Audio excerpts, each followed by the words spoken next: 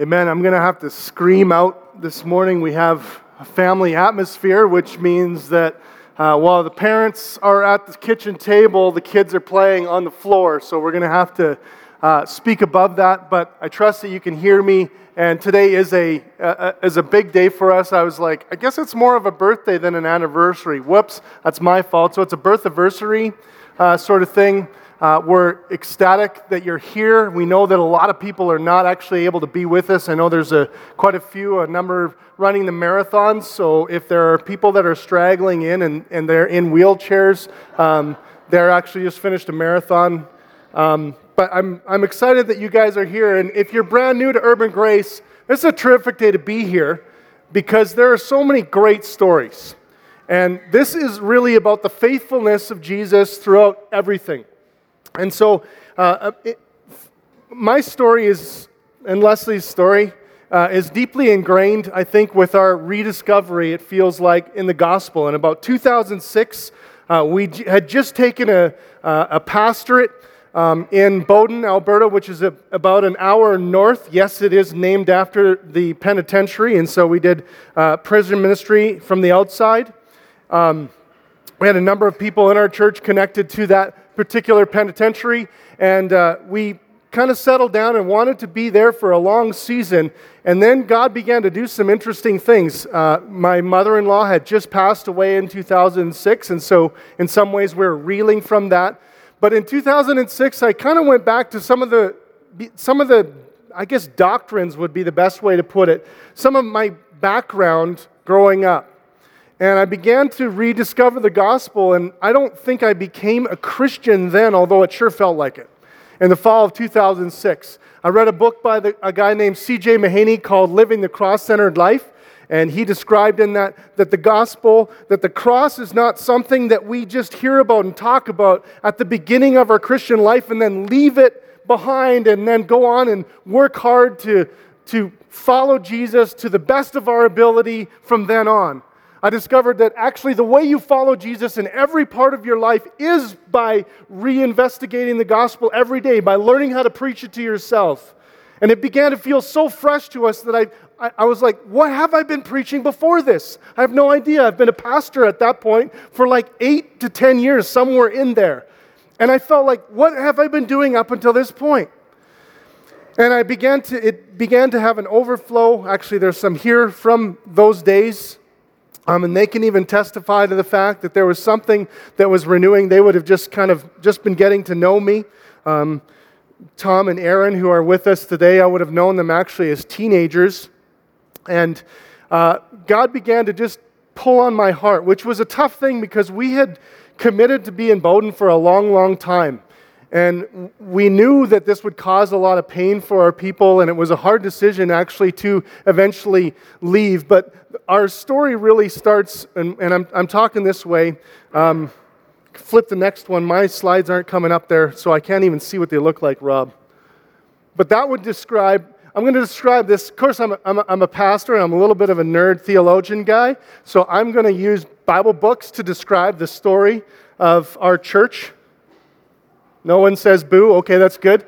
But Genesis is a book all about beginnings. It's the beginning of almost everything that happens in the Bible. The beginning where God created the heavens and the earth. The beginning where He created male and female perfect, and they were in a perfect relationship. He begins to create God's people. And as He begins to create God's people, He speaks to a man by the name of Abraham. And He says this, go. That's kind of all He says to him. In Genesis chapter 12, verse 1, now the Lord said to Abraham, who He didn't really know at the time, by the way. He didn't have like a Bible college degree. He didn't have a master's in discipleship. He didn't know who this God was. He just heard this God speak, and God said, go.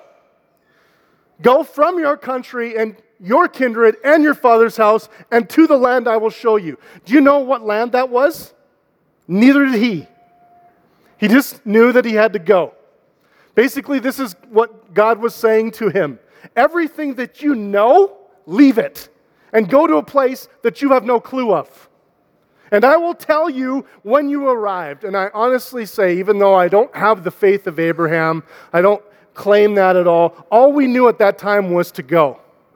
And believe me, it was one of the hardest decisions we ever made in our life. When we told our church, they were devastated. They were frustrated. They were angry. They didn't understand. I don't blame them.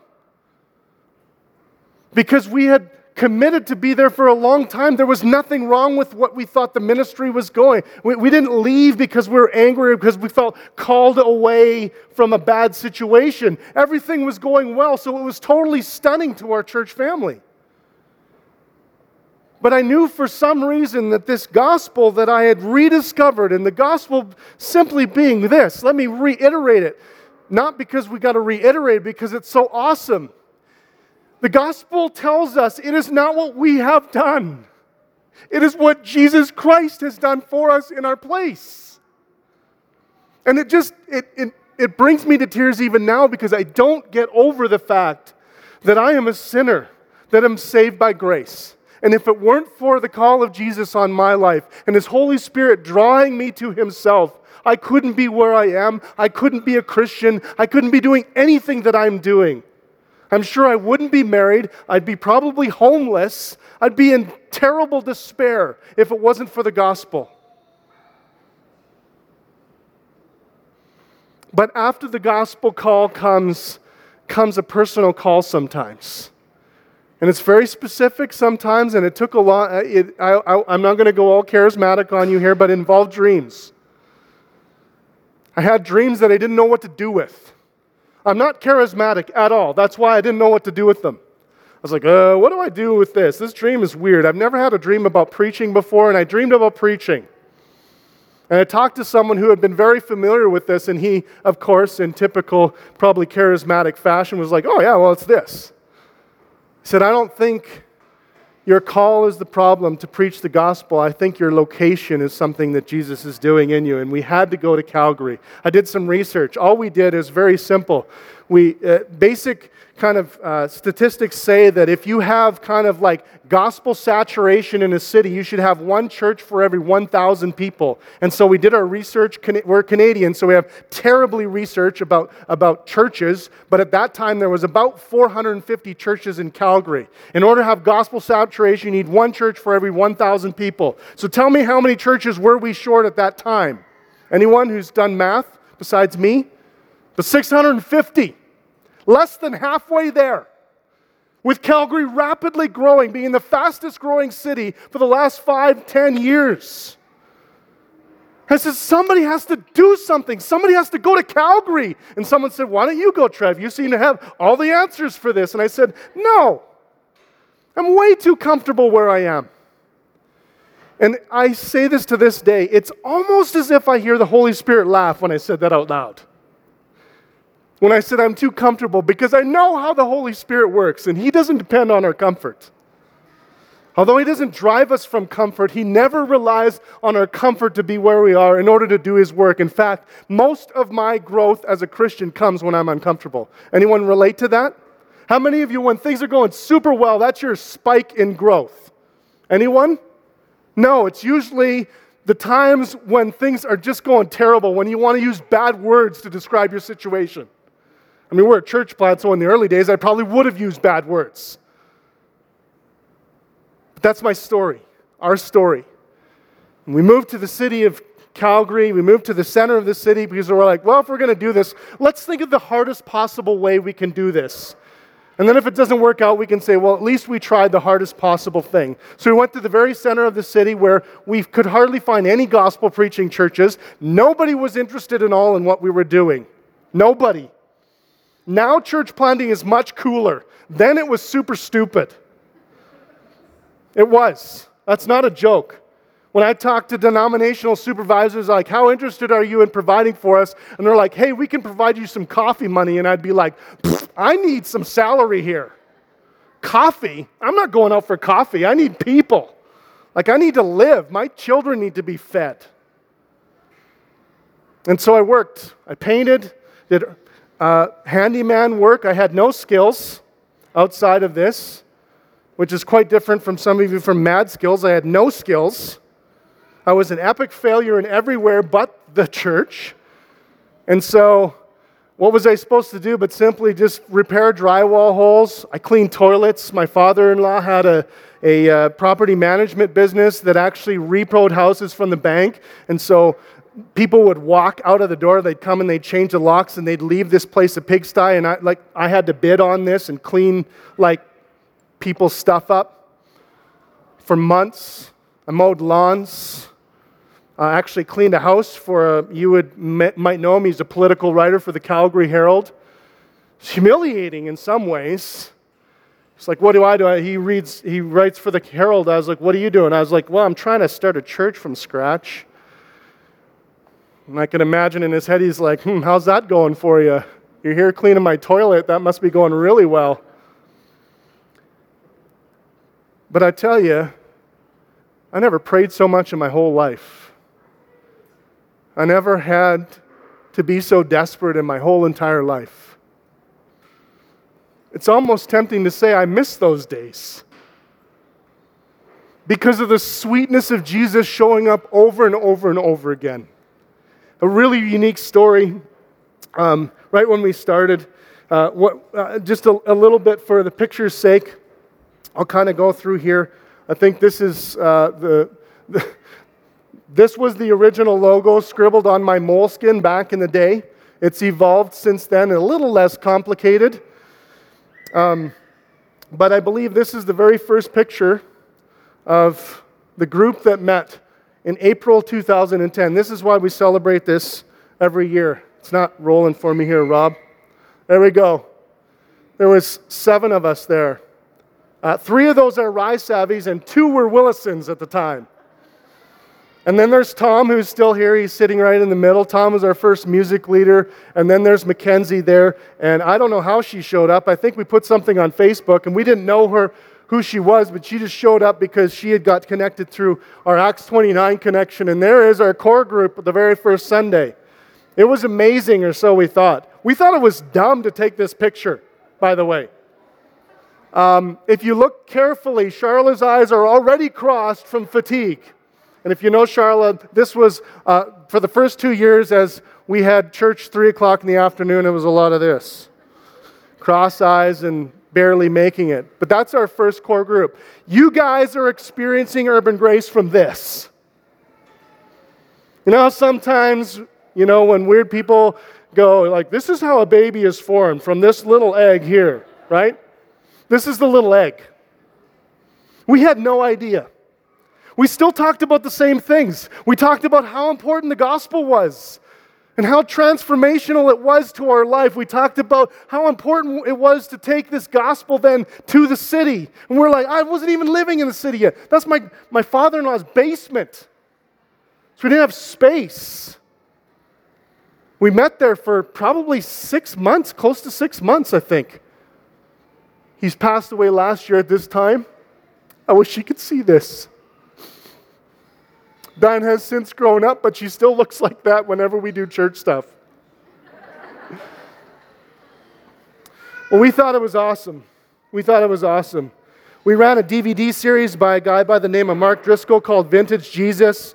I think that's the next slide here. I'm not sure if it is. This is our slogan, kind of from the very beginning. And we didn't really have this great kind of missional statement like a lot of church planters or a lot of pastors nowadays have. This was my mission statement in the first 2 years. Because that was it. I mean, those who were there in the first, you remember this. That's all it was. It was literally not giving up. Not giving up over and over again. People ask, what's your strategy? I was like, don't quit. That's my strategy. Take care of my family and don't quit. That's all it was. There was no genius to this. It was hard work. Next picture will see how boring it's starting to get. Mackenzie's barely listening. That's Shauna's son who's not paying attention. Charlotte's eyes are cross-eyed there, but it's black and white. We hid that for you, Char. No problem. And then Shauna Penner, who's also a big part of this, and they were sent out in January as they took another position. This was upstairs. Hey, we moved up. We literally moved up. And people invited their friends, and we doubled. They invited their family members. That's Jay and Shauna's in-laws up there. And so, we quadrupled our attendance on one. This is a Sunday afternoon, I believe, Sunday evening. So at the time, I was still pastoring, but it was Sunday evening. And we were listening, and we were discussing what this would look like. Some friends from out of town. And then that fall, I had built a relationship with a friend of mine who is a pastor at Parkdale Grace Fellowship, who's still there. Steve Pauser, who's run our sound. Steve and Fritzy have led City Group. At the time we connected with them, they were just barely married, I believe. Very, very newly married. 6 months, so kind of newly married. But I had built a relationship up with the pastor of this church. And I said, hey, we're looking for free space. What can you give us? And he said, well, we have a space when no one's in our building after the Sunday morning service and before the evening Bible study. You can use that. I was like, okay, it's free. What I didn't realize is at 3 p.m. And if I just did a little inventory in my life, I would have realized that that's the normal time that everyone naps. But we did it anyways. And we really thought we were doing awesome. This is Dinah's first day of school and really expressed so much of how we felt moving to the neighborhood as missionaries. She's not swearing there. She might be in her head, though. This was when we moved back downstairs and into the Parkdale Grace Fellowship. Again, I conveniently cropped the picture so you don't see no one else is actually in this room. But there's Eve there. You can see her right there in the bottom corner there. Very few of these people are still with us. One of them is back there. At that time, we had some international, I think that was the first international people we had from Kansas, and they were like, hey, sweet, a church plant. Boy, were they surprised. That was a lot of fun. But those days we say, we dogpiled you if you were new. If you were new and showed up, there was no such thing as being anonymous. Everyone would stop mid-sentence and turn around and go, hey, someone new. How about you serve next week and do announcements and preach and maybe lead music? Can you play music? How much do you want to give? And everyone did that. Everyone was a fundraiser. Everyone was a greeter. Everyone was like, please, if you don't come, we're not going to have a church. Church planting by guilt. We do what most church plants did at this time, used bribery. That's a great way to grow a church. Leslie made her cupcakes and Coke Zero. It's the best way we could grow a church, and it worked. Story of 2011. 2011 is the story of Leviticus. Sacrifice. It began to get hard. This is when our mission statement really started to show up. We had about 15 to 20 people, and we hovered in and around there. People came and people left, and to be honest, a lot of people showed up and they said, I'm not ready to invest my whole life in a church plant, and so I'm not really in a position to join. They were interested in joining us, but more as a little bit anonymous or a little bit at a time or more Canadian, if you will. And so it was very nerve-wracking for a lot of people to show up and realize that they had to either be fully involved or get ridiculed by everyone else in the entire church. And so there were a lot of people that said, it's not really for me at this time. And it was hard to watch people walk away. We really loved what we were doing. We loved church, but we also knew this wasn't really sustainable. I was still obviously working full-time, and the church was helping support so I didn't starve to death. But really, the church wasn't really paying for me to work for them. They were paying so that I basically could survive with my family. And so I'd often work a 40 or 50-hour week, and then on Sunday morning, I would somehow put together some sort of a sermon. I would start at about 8 o'clock in the morning, and by maybe 1-ish, I was wrapping up or whatever, and then I would go and set everything up at Parkdale Grace and preach for an hour on Sunday afternoon. What moron pastor would ever do that? In a dark room, I was like, hey, let's turn out the lights so it's a little more cozy in here. I was like, lights, darkness, preaching for an hour. I'm like this close to everyone, and so I'm like, repent, right in people's faces. It was weird. So we moved to the bigger room so I could say the word repent without feeling so weird. We had a lot of great ideas. We had this text in Q&A at the time. That was the big deal. Tom's laughing. So it's like text your questions in after the service. Now, picture this. 15 people. Text in your question. I think I got 4 texts total. 3 of them were my wife saying, "Babe, wrap it up." No one's answering. It was a total, we shut that down, of course. What else did we do? Anyone remember UG 646? Ooh, that was cool. We had church on Thursday nights in the summertime at 6:46 on a Thursday night. So after work, don't go home and watch the baseball game. Come and set up for the same 10 people that are going to sit and get screamed at for an hour. See, I'm getting riled up here, but I mean, we loved it. There was some things we learned about, though, that we learned, like, suddenly we had our weekends open and we're like, oh, this is why people don't go to church on Sunday. This is awesome. We have the whole day to go to the mountains and we already have church out of the way. This is the best. We also learned that we weren't really that on mission as individuals and we needed to grow in this. And then we started thinking more intentional about our Sundays and our Saturdays, and we began to use those opportunities not merely for bringing pleasure to ourselves by doing what we want to do, but by building relationships intentionally with our neighbors, because we had never had the opportunity to do this before. We learned something from it. We spent time trying to serve one another on mission. It was weird. We didn't really know what mission looked like. So one guy needed to build a fence. So he was like, "Hey, why don't you come over and build my fence?" And I was like, "Okay, it sounds like if it's missional, then let's do it." We showed up and there was nothing to do, but we were trying all kinds of things. We started our first missional community. It was sacrifice, sacrifice, sacrifice, sacrifice, sacrifice. Every single person that was there was in. There was no one dangling on the edge. There were people that would show up and then leave, but there was no one really there that was dangling on the edge. And every time 3 people would show up, it'd almost triple our attendance.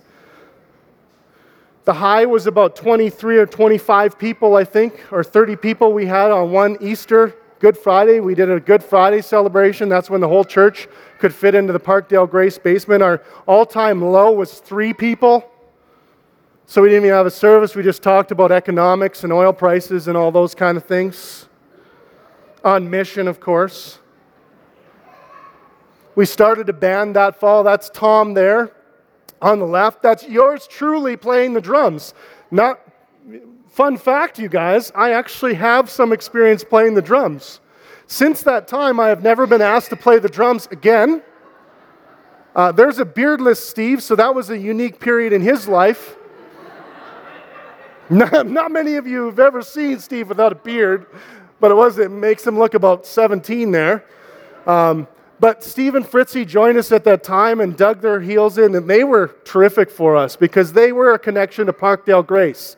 So every time we made mistakes, Steve was able to cover it up because his dad was connected to the church leadership, and he made a lot of connections for us, and basically without them, they ended up giving us a key. They trusted us. It was something else. Without Parkdale Grace, we couldn't be a church. We're so thankful for them. That's me preaching. That's really our first real series with a graphic. We had a graphic designer, Joel Funk. He can't be here today. As we're going through Zachariah, so hang with me here. 3 o'clock Sunday afternoon, summertime, basement, dark, preaching on Zechariah for an hour. Barely have music. Who's in? Who wants to give their life to this? Right. It's amazing to me that we still have a church. I think we barely hung on. There's the wide-angle lens again. Notice how conveniently I took that picture. I was like, there's no one behind that person. And actually, those people were from Saskatchewan, and they were just visiting someone else. So it looks like more people. There's our sound guy, Dan. We had the white Mac. That tells you a little bit about how old this picture is. And that whole year is basically summarized by sacrifice. We actually had launched a city group, I think, Or we're starting to launch our very first city group, and so the people that showed up on Sunday were the people that showed up on Thursday in our house to do the missional community. It was like, hey, missional community, or hey, church, and for a season there, it was both. And there were times I was learning how to preach to people that didn't know yet about Jesus, because I had come from a church situation my whole life where if you didn't know about Jesus, you never went to church. And I was hoping that we could build a church where people that were interested in Jesus could show up at our church and understand what was going on. And so I'd preach in these in the downstairs at people, and I'd talk like this. I would say, now some of you here aren't Christians. And the 10 people that had helped me set up were like, who's not a Christian? Who's he talking to? Maybe he's not even a Christian. I learned how to talk like this. So when we say like, hey, you're new here, you don't know about Jesus, we learned how to do that at Parkdale Grace during those sacrificial years. That became such a staple that now I actually participate with a lot. I actually have an opportunity to be involved in some training with some preachers, and I'm really hardcore about this. You better make sure that someone who walks in off the street, who's never heard the gospel, hears it and understands it. I mean, I don't care if you talk about sin, justification, sanctification, transubstantiation. You can use all those words, but you better explain them, because someone is going to come in and go, I would love to know more. I just can't figure. I feel like I'm in science club. It doesn't make sense to me. And we learned how to do that. 2012, we began to get antsy. Surprise. We're in a basement. We're packing and unpacking those cheap IKEA lights. Those paper ones, you know the ones. They're for college students, but we use them for our church plant. They ripped. They're half torn. We just, turned them so they're back against the wall. A couple of them smashed. We're like, we don't have $20 to replace these. We put these lights along. Anyways. We're getting antsy, and we're like, let's get out of the basement. Literally, let's get out of the basement. What are we going to do? We have no money, no vision. Our mission statement is don't give up. We don't know where to go, and we're like, where's the cheapest possible place we can go? Guess where that was? The Plaza Theater. That was not strategic. We had no prayer meeting about that. We literally walked around, we're like, who will rent to us? Oh, that building's being demolished. Oh, that building is coming down. That one's way too expensive. And then we looked at the theater and they said, we can give it to you for a little over $400, $450 a month. One of our core group members fundraised that, and we had someone donate to that specifically, and we had a place to meet. The first possible date we could find was Easter Sunday. Isn't that amazing? Like Easter Sunday, like most church plant manuals are like, if you can launch Easter Sunday. And so we're like, well, where can we find a place? I don't know, this is the cheapest place. When can we rent it? Easter Sunday is the first available day. So we actually booked it, and then I realized it was Easter Sunday. And I was like, oh, that's not a bad time to launch. So if you think some of this history is like this really carefully planned out church plant, that's a terrible idea. Erase that from your mind. It was mostly survival. We moved into a 358-seat theater with 24 people. 24. Did you hear what I said? 24 people. We had a sound system for 800 people, thanks to Steve. We're like, if we're going to do this, let's do it right. We didn't just do it right, we did it way too right. But we had a kicking sound system and 24 people. First Sunday, Easter Sunday, 44 people show up. My parents were in town. Next Sunday was like 22. Third Sunday, I think, was like 10. That was tough. That was tough. That's when we realized, what are we going to do?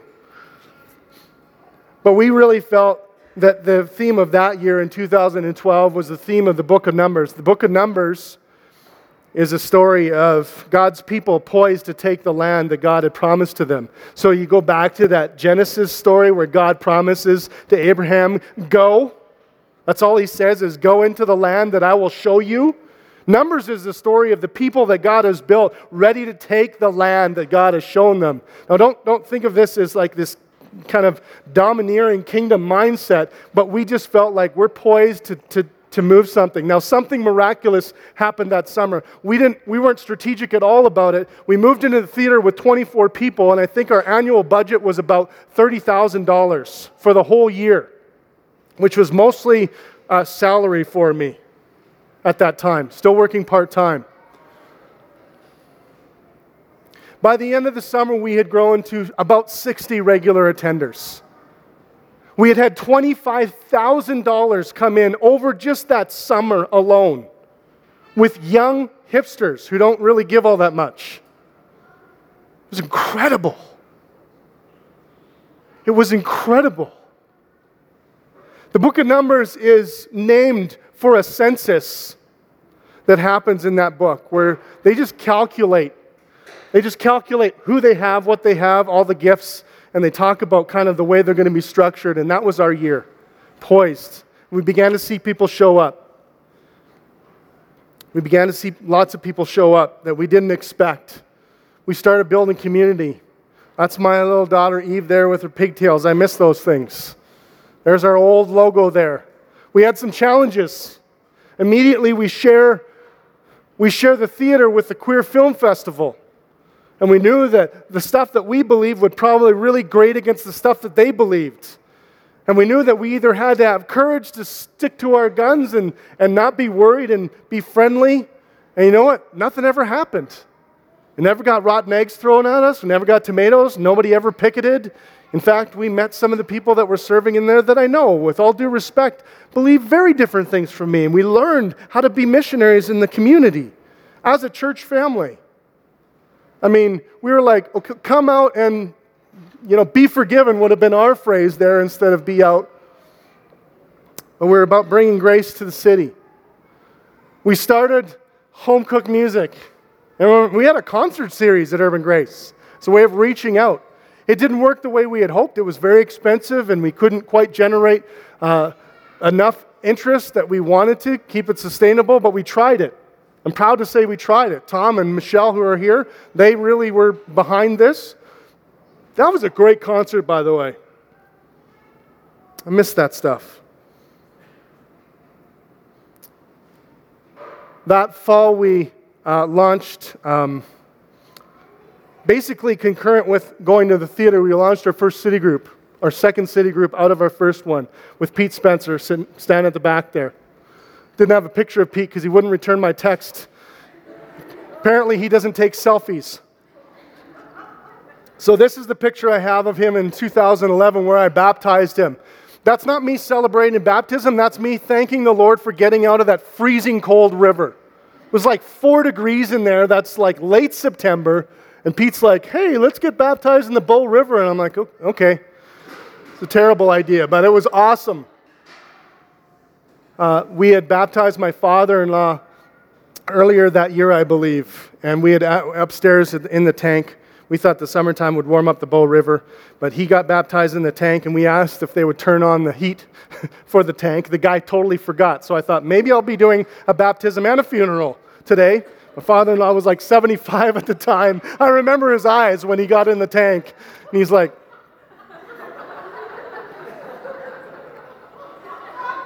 and I was like, Jesus, thank you that I'm not going under today. Somehow he went underneath the water without saying a word. It was incredible. He came up out, he's like, oh, that was good. I was like, whew, you're a better man than I. We also that fall launched another city group. That's our home cooked music stuff. We launched a group with Stephen Fritzy Pelzer. Again, they weren't eagerly signing up to be a part of a city group or to lead one. In fact, I think I basically forced them to. I guilted them into it, I'm sure. But I said, I think you can do this. And they were like, are you sure? Are you sure? And so we launched our third city group with Stephen Fritzy that fall. We began to grow.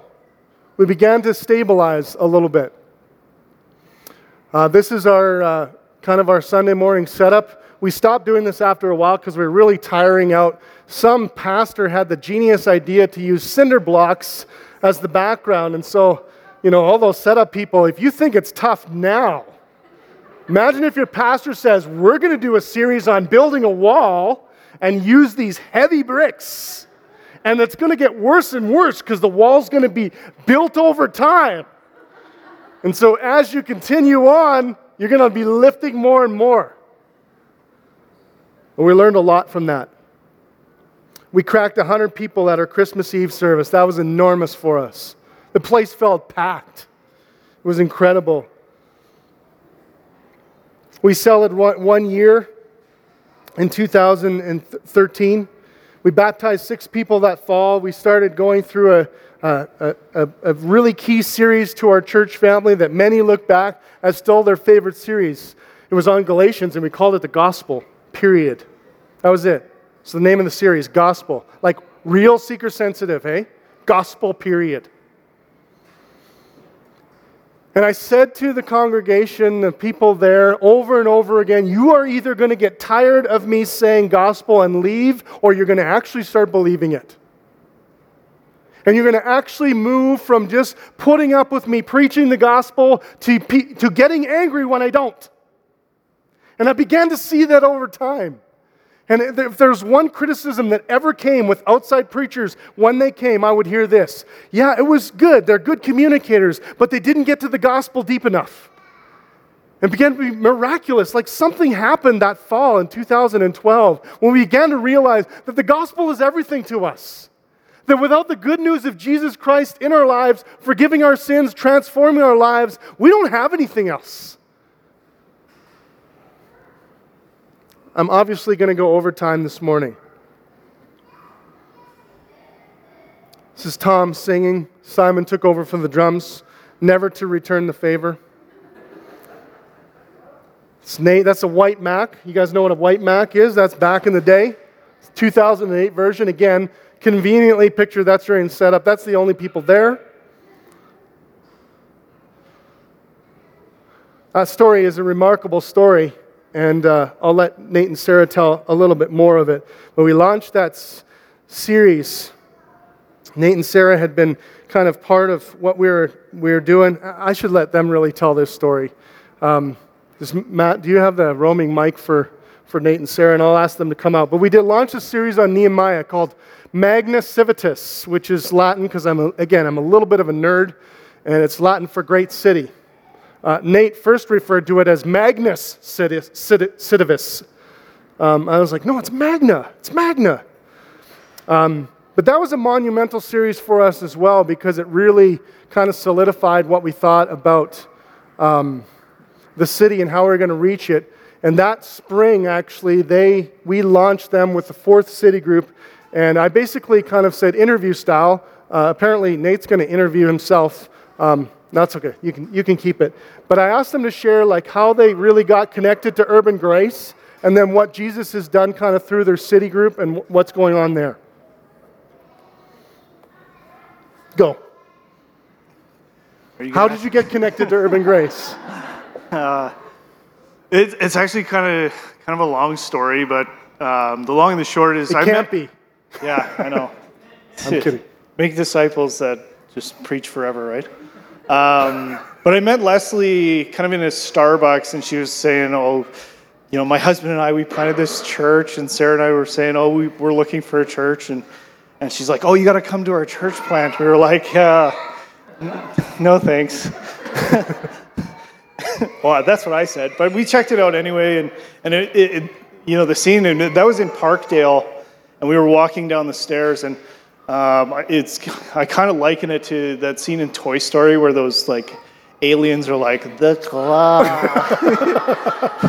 So like if you're looking at it from the outside, everybody kind of surrounded us, and they're like, "You're the ones Leslie met."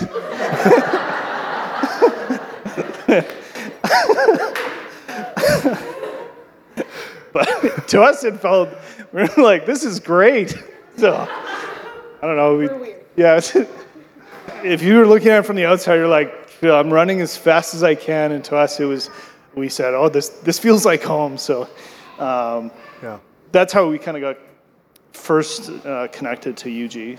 So they joined our city group at the time, and then we had always kind of said that they were going to be eventual city group leaders, and they're kind of looking at us like this, like, no. You know when you nod, yes, but in your head you're like, not a chance. Yeah. There's no way. But Sarah can tell you the story, and Nate. But what was really cool is that as the gospel began to be washed over them, specifically Sarah had said that somewhere in that time, she claims that's when she had discovered the gospel and believed. And I did not realize that just because you go to church and you have a church background, that it's possible to not believe. It's possible for you to hear the gospel a lot and it never sinks in. And we watched this transformation. I mean, Sarah was like writing down notes at the beginning. She'd be like, she was our resident scribe. And it was a miracle kind of watching them grow in the gospel. And they didn't have any theological education, but I said, these two know the gospel none. Like nobody's business. And we got sent out in 2013. Go. Yeah, it was kind of neat because when Troy was like, I think you guys could lead a city group, we were like, no, that's a terrible idea.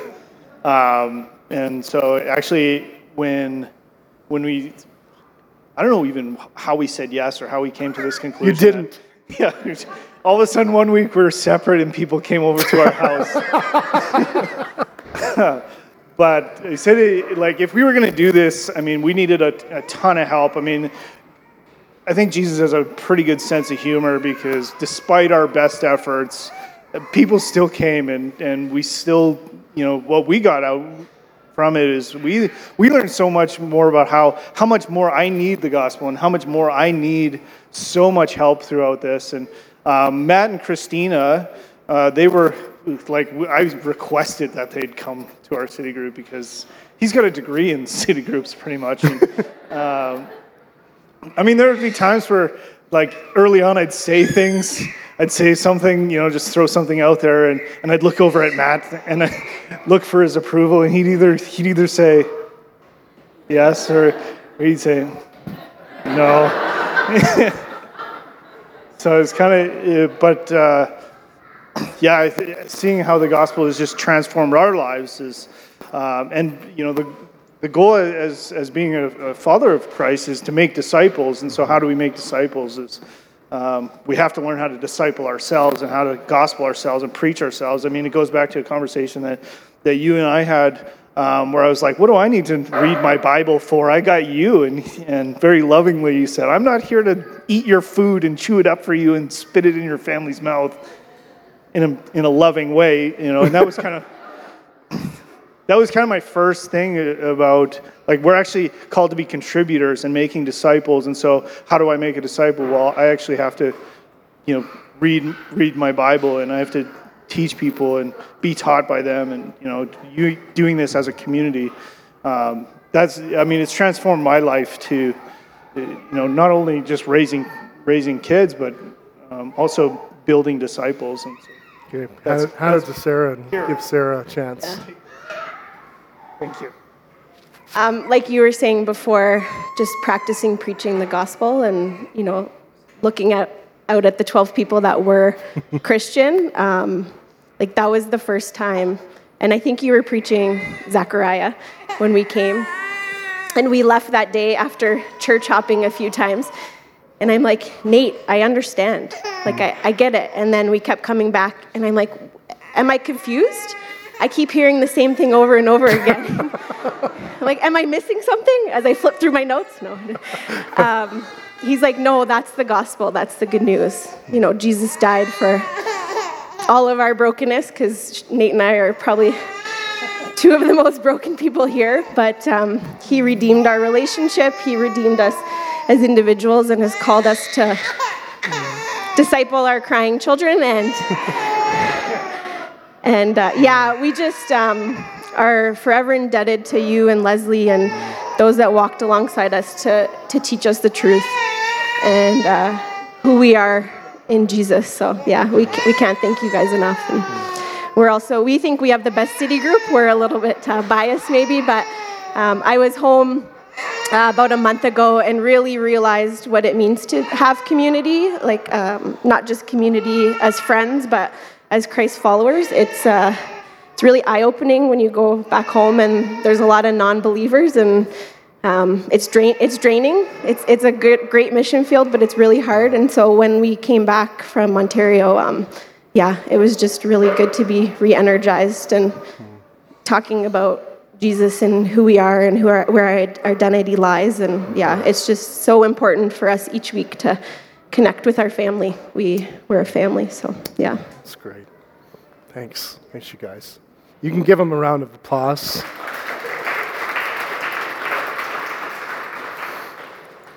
I'm obviously very proud of these two. And they are some of the examples that I give when someone says, yeah, but I'm a new Christian. I don't really know what I'm doing yet. And I'm like, have I got a story for you? Nate and Sarah maybe became Christians, and Nate baptized his wife. I'm not sure if that year or the year after, but sometime in there, that was a special moment. And it's a reminder that, being a disciple doesn't have to take 25 years. You don't become a leader at Urban Grace because you've been here the longest. You become a leader the moment you show up and you say, I'm in, and you begin to be developed into a discipler. And as God uses your gifts, He continues to move people like that through our church family. I don't know where those letters are. I was going to text. They might have gotten thrown out, but those still symbolize for us everything that was going on that year.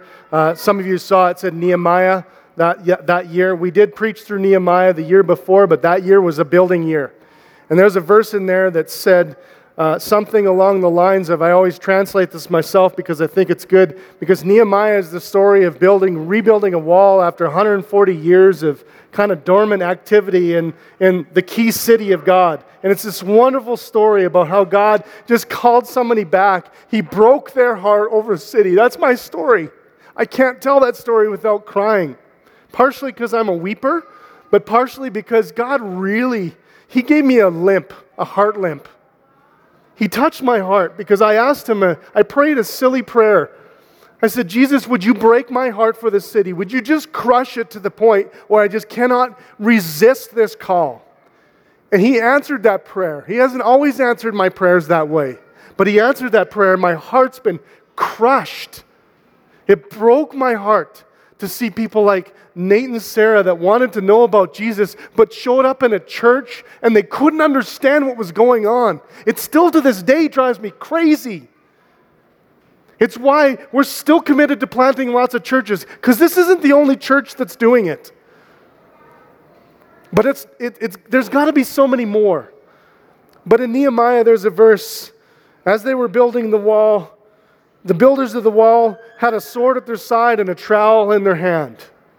And I love this image. It's actually the same phraseology that God gives to Adam originally. And so there is a definite call, particularly to the men who I saw investing their lives in all kinds of stupid things, wasting their time with the mission at work or the mission to be a better athlete or some sort of mission. And it drove me crazy. I said, if you really want a real mission that's really hard, come and help plant a church. This is the hardest work you'll ever do. But it's the only work that will last for forever. And I remember thinking that this is the image I want to see of our people, men and women across the board, with a sword at their side, God's word, defending. They can defend. It's a spiritual battle, not a physical battle, a spiritual battle. And a trowel. They can build and defend. God says to Adam, work and keep. That basically means build and defend. It's what we believe about marriage. It's what we believe about church. That the call to all people is to build and defend. And that year we began to see a number of men show up. We never had a problem with the ladies. If you know anything about the ladies, they always show up. They're the ones serving around. To this day, the majority of people that serve at Urban Grace are women. We never have a problem with getting our women to serve. It's really only an issue with men in particular. When we began to build relationships, that's pre-kid Sarah there, and the guy by the name of Josh Albers, and there's Tom. He shows up in just about every picture. There's Michelle. There's a bearded Steve that you might recognize him. Fritzy's there, normal, just barely behind Steve. You can't see her. Conveniently hidden from the camera. Yeah, we were having a pint. We have different convictions than some people. That's across the street at Kensington Pub. That was Nate helping me baptize Megan. That was a great pleasure. That was probably the first kind of far from God story that we had. Thanksgiving weekend, Megan decides she's walking by the theater and she sees a picture that looks like it's during the summer. She kept walking by the theater, looked at these pictures that we advertised. They look like movie posters, but she's like, it looks like it's a church. Well, Thanksgiving, she brings her mom. About a year and a half later, we baptized both of them. On a Sunday, Nate helped me baptize him. It was an awesome story. My daughter, I believe, got baptized as well. Baptized 6 people. We had lots of opposition. That's the story of Nehemiah. I was like, why when they put Urban Grace on the marquee, did it always not make sense? Urban Grace, the Grand Seduction. This is my favorite.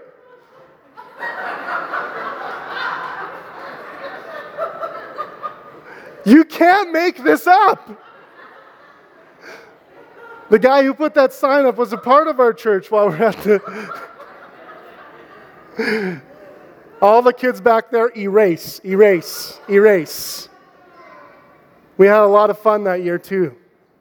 That fall, Matt and Christina launched a city group at that. They had kind of shown up a little bit earlier than that. They went with Nate and Sarah, really to, in some ways, be under Nate and Sarah, but in some ways keep them theologically okay. And yeah, that's not me putting words in their mouth. Like, Nate demanded it. He was like, I won't go out unless there's somebody who knows what they're talking about shows up here. And so they launched a city group, kind of Evergreen, kind of Mackenzie Town. They lived in Evergreen. They moved, it was actually hosted, I believe, in Mackenzie Town, if memory serves correctly. That fall, we actually also launched Josh Albers and Tom Hubschman. They took a city group for a season. I don't know if we have the number on, is it number 7 or number 6? There we go. Thank you, Rob. Number 6. By this time, we're already launching 6. This city group, to be honest, struggled a bit. It had a number of issues going on, and it was not by the fault of any of the leaders. We didn't think so. Josh, he actually got married yesterday, and has since moved on. God has called him to move on.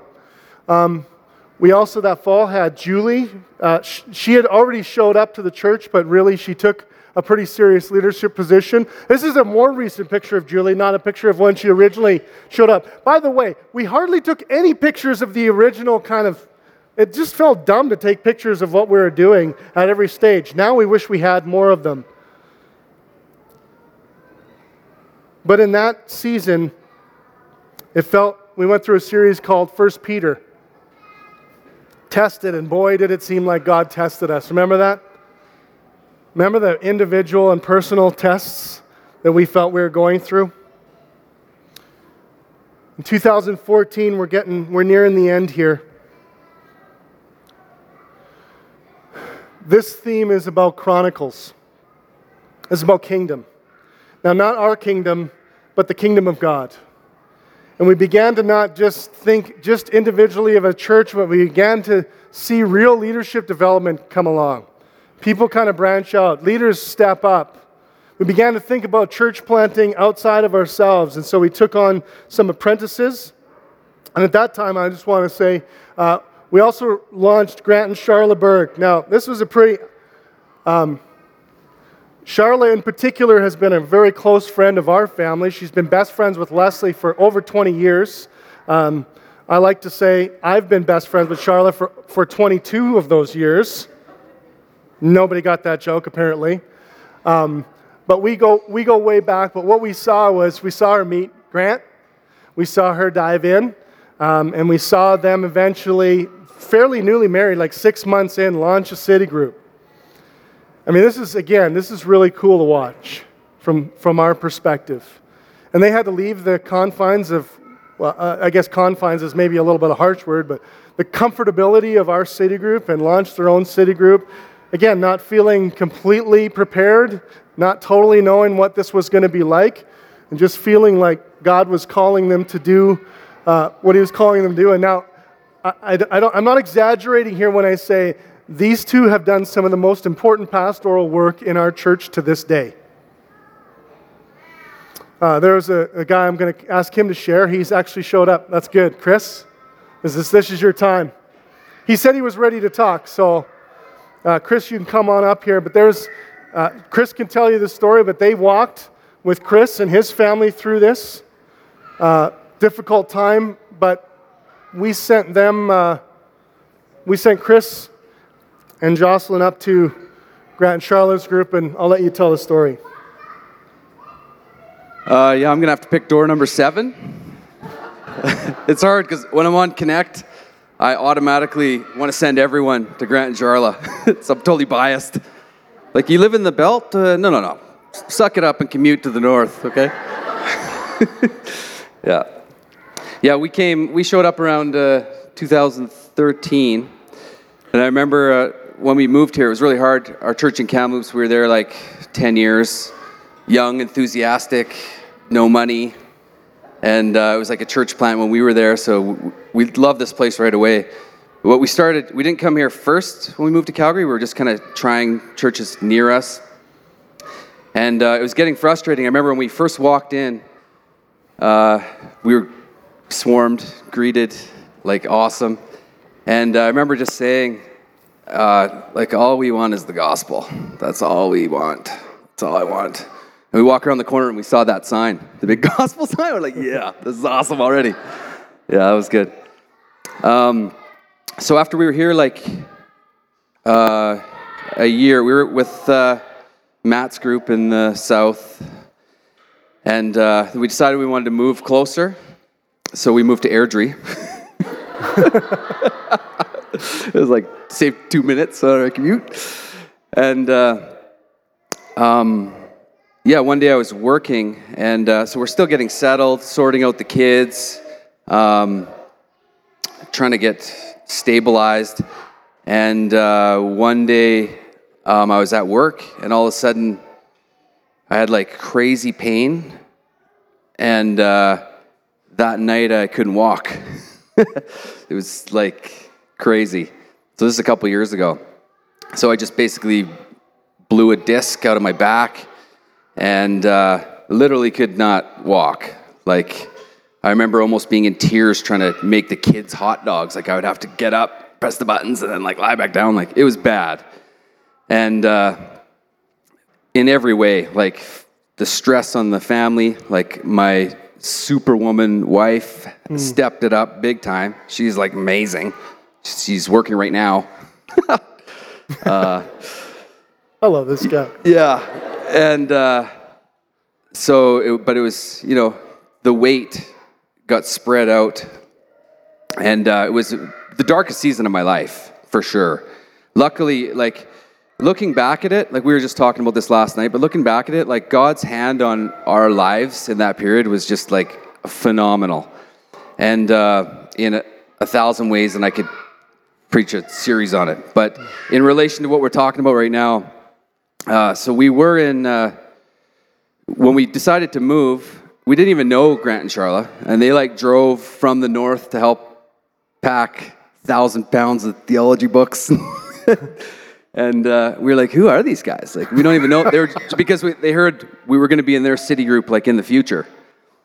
And so we were just amazed from the get-go that we didn't even know them, and they would just give their weekend up and come and help us. And whereas like all our close friends bailed, pretty much, and family.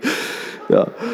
And so yeah, we're pretty much the worst city group members here.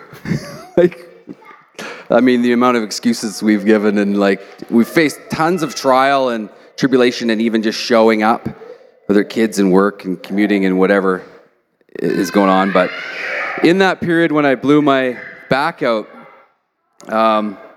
it was huge. It was things that like you would not expect and you would not get from buddies at work. Like got the odd phone call from friends and family, but like they were like, first of all, the prayer was huge, and they would remind us, and other people in our city group would remind us, and that was just amazing, supernaturally and just comforting to know that people had our back. And yeah, I can't commend them enough. I mean, they were like coming over. I remember one day, Grant came over to they would give us gift baskets of stuff and like, stuff we could order food so we didn't have to cook and worry about it, and just like tons of ways to take the pressure off us. And I remember one time Grant came over to fill my propane for my barbecue and I was trying to barbecue and I couldn't even stand up to finish. I'm like, yeah, Grant, the burgers turned out better, put it that way. Yeah. But yeah, so that's one way that the Lord is really, in our darkest season, like I'm not exaggerating, the darkest season of my life, and huge pressure on the family. The kids didn't feel it, I don't think, which was huge. That was kind of our goal. And so the Lord just blessing us and touching our lives through Urban Grace, and more specifically through our home group. Yeah. And Yeah, awesome. I don't know. Did I cover it? Yeah, you covered it. Okay, thanks. You covered it. Yeah, it's an amazing story. If you can ask Chris about his personal testimony, it's amazing to hear him say that's the darkest time of his life, because he has a fascinating testimony that I'm sure you would be interested in. Go talk to Chris. This started, like I said, with this idea of just kind of building kingdom and building leaders, and this is where we really began to press down in our 2010. That's 20 churches in 10 years. It's this crazy idea that we had that felt God put on our hearts. He broke our hearts for the city. We're nowhere near, but we're 5 churches in, including our own. Like, we count churches any way that we can. But let me go through some of them in that year. This is a quote, just let me say this quote from Charles Spurgeon that I love. The Christian church was designed from the first to be aggressive.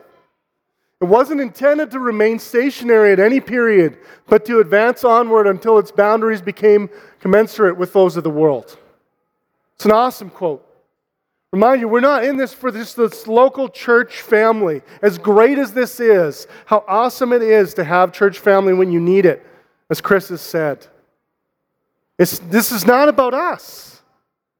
It's about those who do not yet know Jesus Christ. And so we decided to take on some crazy ideas. We from the very beginning decided that we would donate 10% of our budget to church planting.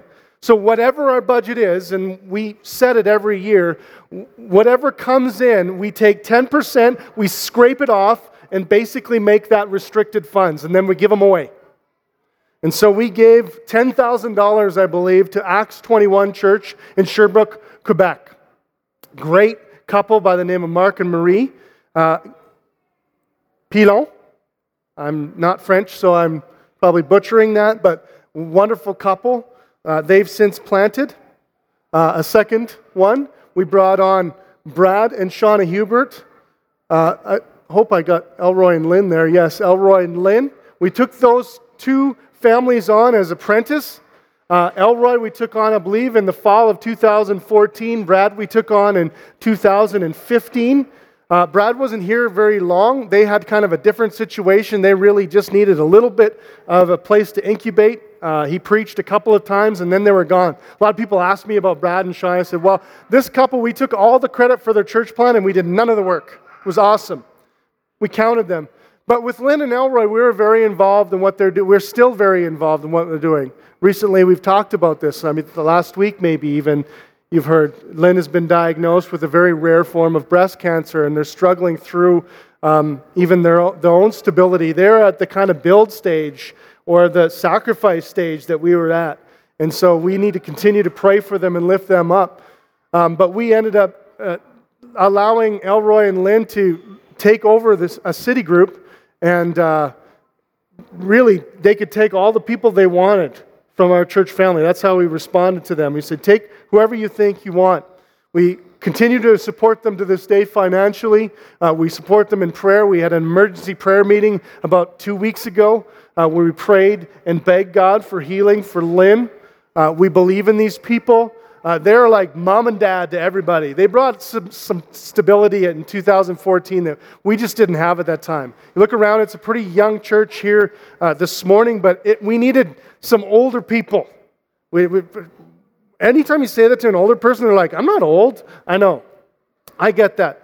But we needed some of that stability, and if you know anything about Lynn and Elroy, that's exactly what they bring. They bring stability. They're like the mom and pop store in church planting. And we're delighted to continue to be involved in their life. And then we also built a relationship with Chris and Gemma Ney, who at the time they were in Cochrane.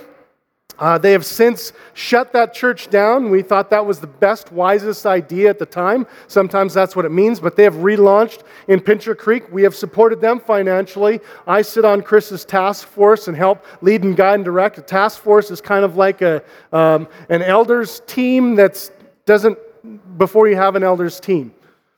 And but that year was kind of building a kingdom, building the kingdom, building leaders, gaining some stability. At this time, I'd like to ask if David and Janet would come and share. They can stand where they are, and then we're going to open it up. But they came sometime in that fall, I believe, 2014, and were with us. So just share what Jesus has done and how your connection to Urban Grace. Well, Trevor started the chronology this morning, reminding us of how Abraham received a command from the Lord to go.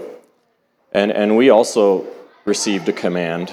It was not from the Lord, it was from our son, Peter, to go. And he was going to head away for school for a year and thought it'd be wise if we considered joining Urban Grace. And I think he saw that the hole he would leave would take at least the two of us to fill. So... And then it was interesting to get here because we didn't really know anyone, and I'd introduce myself and say, you might know my son Peter. And I would get usually a blank look or maybe a confused look. And I asked myself, I wonder why Peter's told everyone at church that he's an orphan. And then I finally figured it out, that he's not Peter, he's Pete, as we saw on the screen, and we don't need to argue about that. I know who named him, so... But just to tell you a little about myself, I'm a C.S. Lewis fan. I'm a Tim Kellerite, and I sort of think of myself as belonging to two churches. So this is one, but the other one is Redeemer Presbyterian.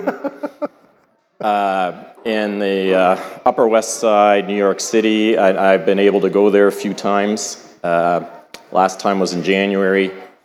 And I think it's kind of interesting because if you know that church, if you don't, check it out online, book yourself a trip to New York, and go. It's just terrific. We were actually there once with Trevor and Leslie, somewhat happenstantially. But that church was a church plant, like all churches, I think about 25 years ago. And they considered themselves to be a church for New York City in the same way that Trevor talks about Urban Grace being a church for Calgary. So I like that parallel. It's incredible what's happened there. It'll be incredible what happens here. The other part of that resonates with me, and it might resonate here, I don't know. I'm a lawyer. I've only been doing it for about 35 years now, so I'm just starting to get the hang of it. And I love being a lawyer, but what I really love is business. I love business. I love business stories. I love studying why one works and another one doesn't work, and what to do right and what not to do wrong. And that's kind of my life. And at Redeemer Presbyterian, there's a pretty heavy emphasis on faith and work. And they've got a really interesting part of their webpage, if you want to check it out, with resources about faith and work. It even breaks it down by discipline. There's a page for lawyers. Some of you are thinking there should be more than one page, I know, but there is. And Trevor preached recently about faith and work and referred to a Tim Keller book called Every Good Endeavor, which is a great book. But anyway, that's an interest of mine, and if anybody here ever wanted to talk about career things or business issues and faith and business issues, I'd be pleased to do that, and I won't bill you. Sweet. When we first came here, I guess it really was because of Peter. And how Peter worked in my life is when he started coming over and we'd have these discussions about the gospel. And I always felt like maybe I was missing something there. And one day he said to me, "You need to read the Explicit Gospel." And I did, and it's by Matt Chandler, and it really changed my life because he talks in there about an assumed gospel. And it really hit me that in a lot of ways, I was living my life like that. And in a lot of ways, I parented like that. I assumed that you were saved by the gospel, and then it kind of then you started to work on things. And I realized that the gospel needed to be a part of every single day. And I was involved in a Bible study at a big church, and we had a large group there, and it was kind of time to move on from that. There was a younger set of girls that were eager to kind of lead them, and it just ended up being the right time for us to leave, and I really felt like that was God's leading as well. And we've started again in Bible study, ladies' Bible study, and it has been such a blessing to be in that group with so many young women. It's been so encouraging to me to see young women just study and think and see how the gospel applies to them. And it has been encouraging, it has been life-changing for me, and it has really helped me in my own walk, because you start to think about things and question things in your own life, and we do it together, and it's been fabulous. And I just feel like God has really led us here, and we love the grassrootsness of this church, and we are just very thankful that we are part of it. Thanks, Janet.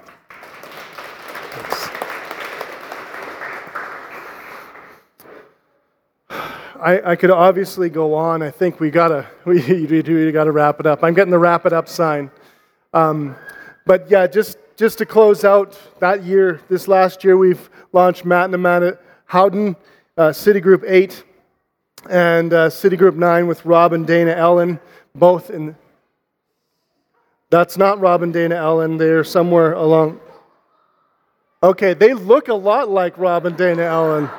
Sorry. I went, they're right there, okay? Rob's on the Mac. Dana's beside the Mac right there. That's a mistake by me. But this is City Group 8 and 9. So we have had some city groups shut down, but really, this is incredible. And we did some research as to kind of our Sunday morning attendance recently, and we're around the 80 to 90 mark attendance-wise. But the people that are involved in city groups is 89.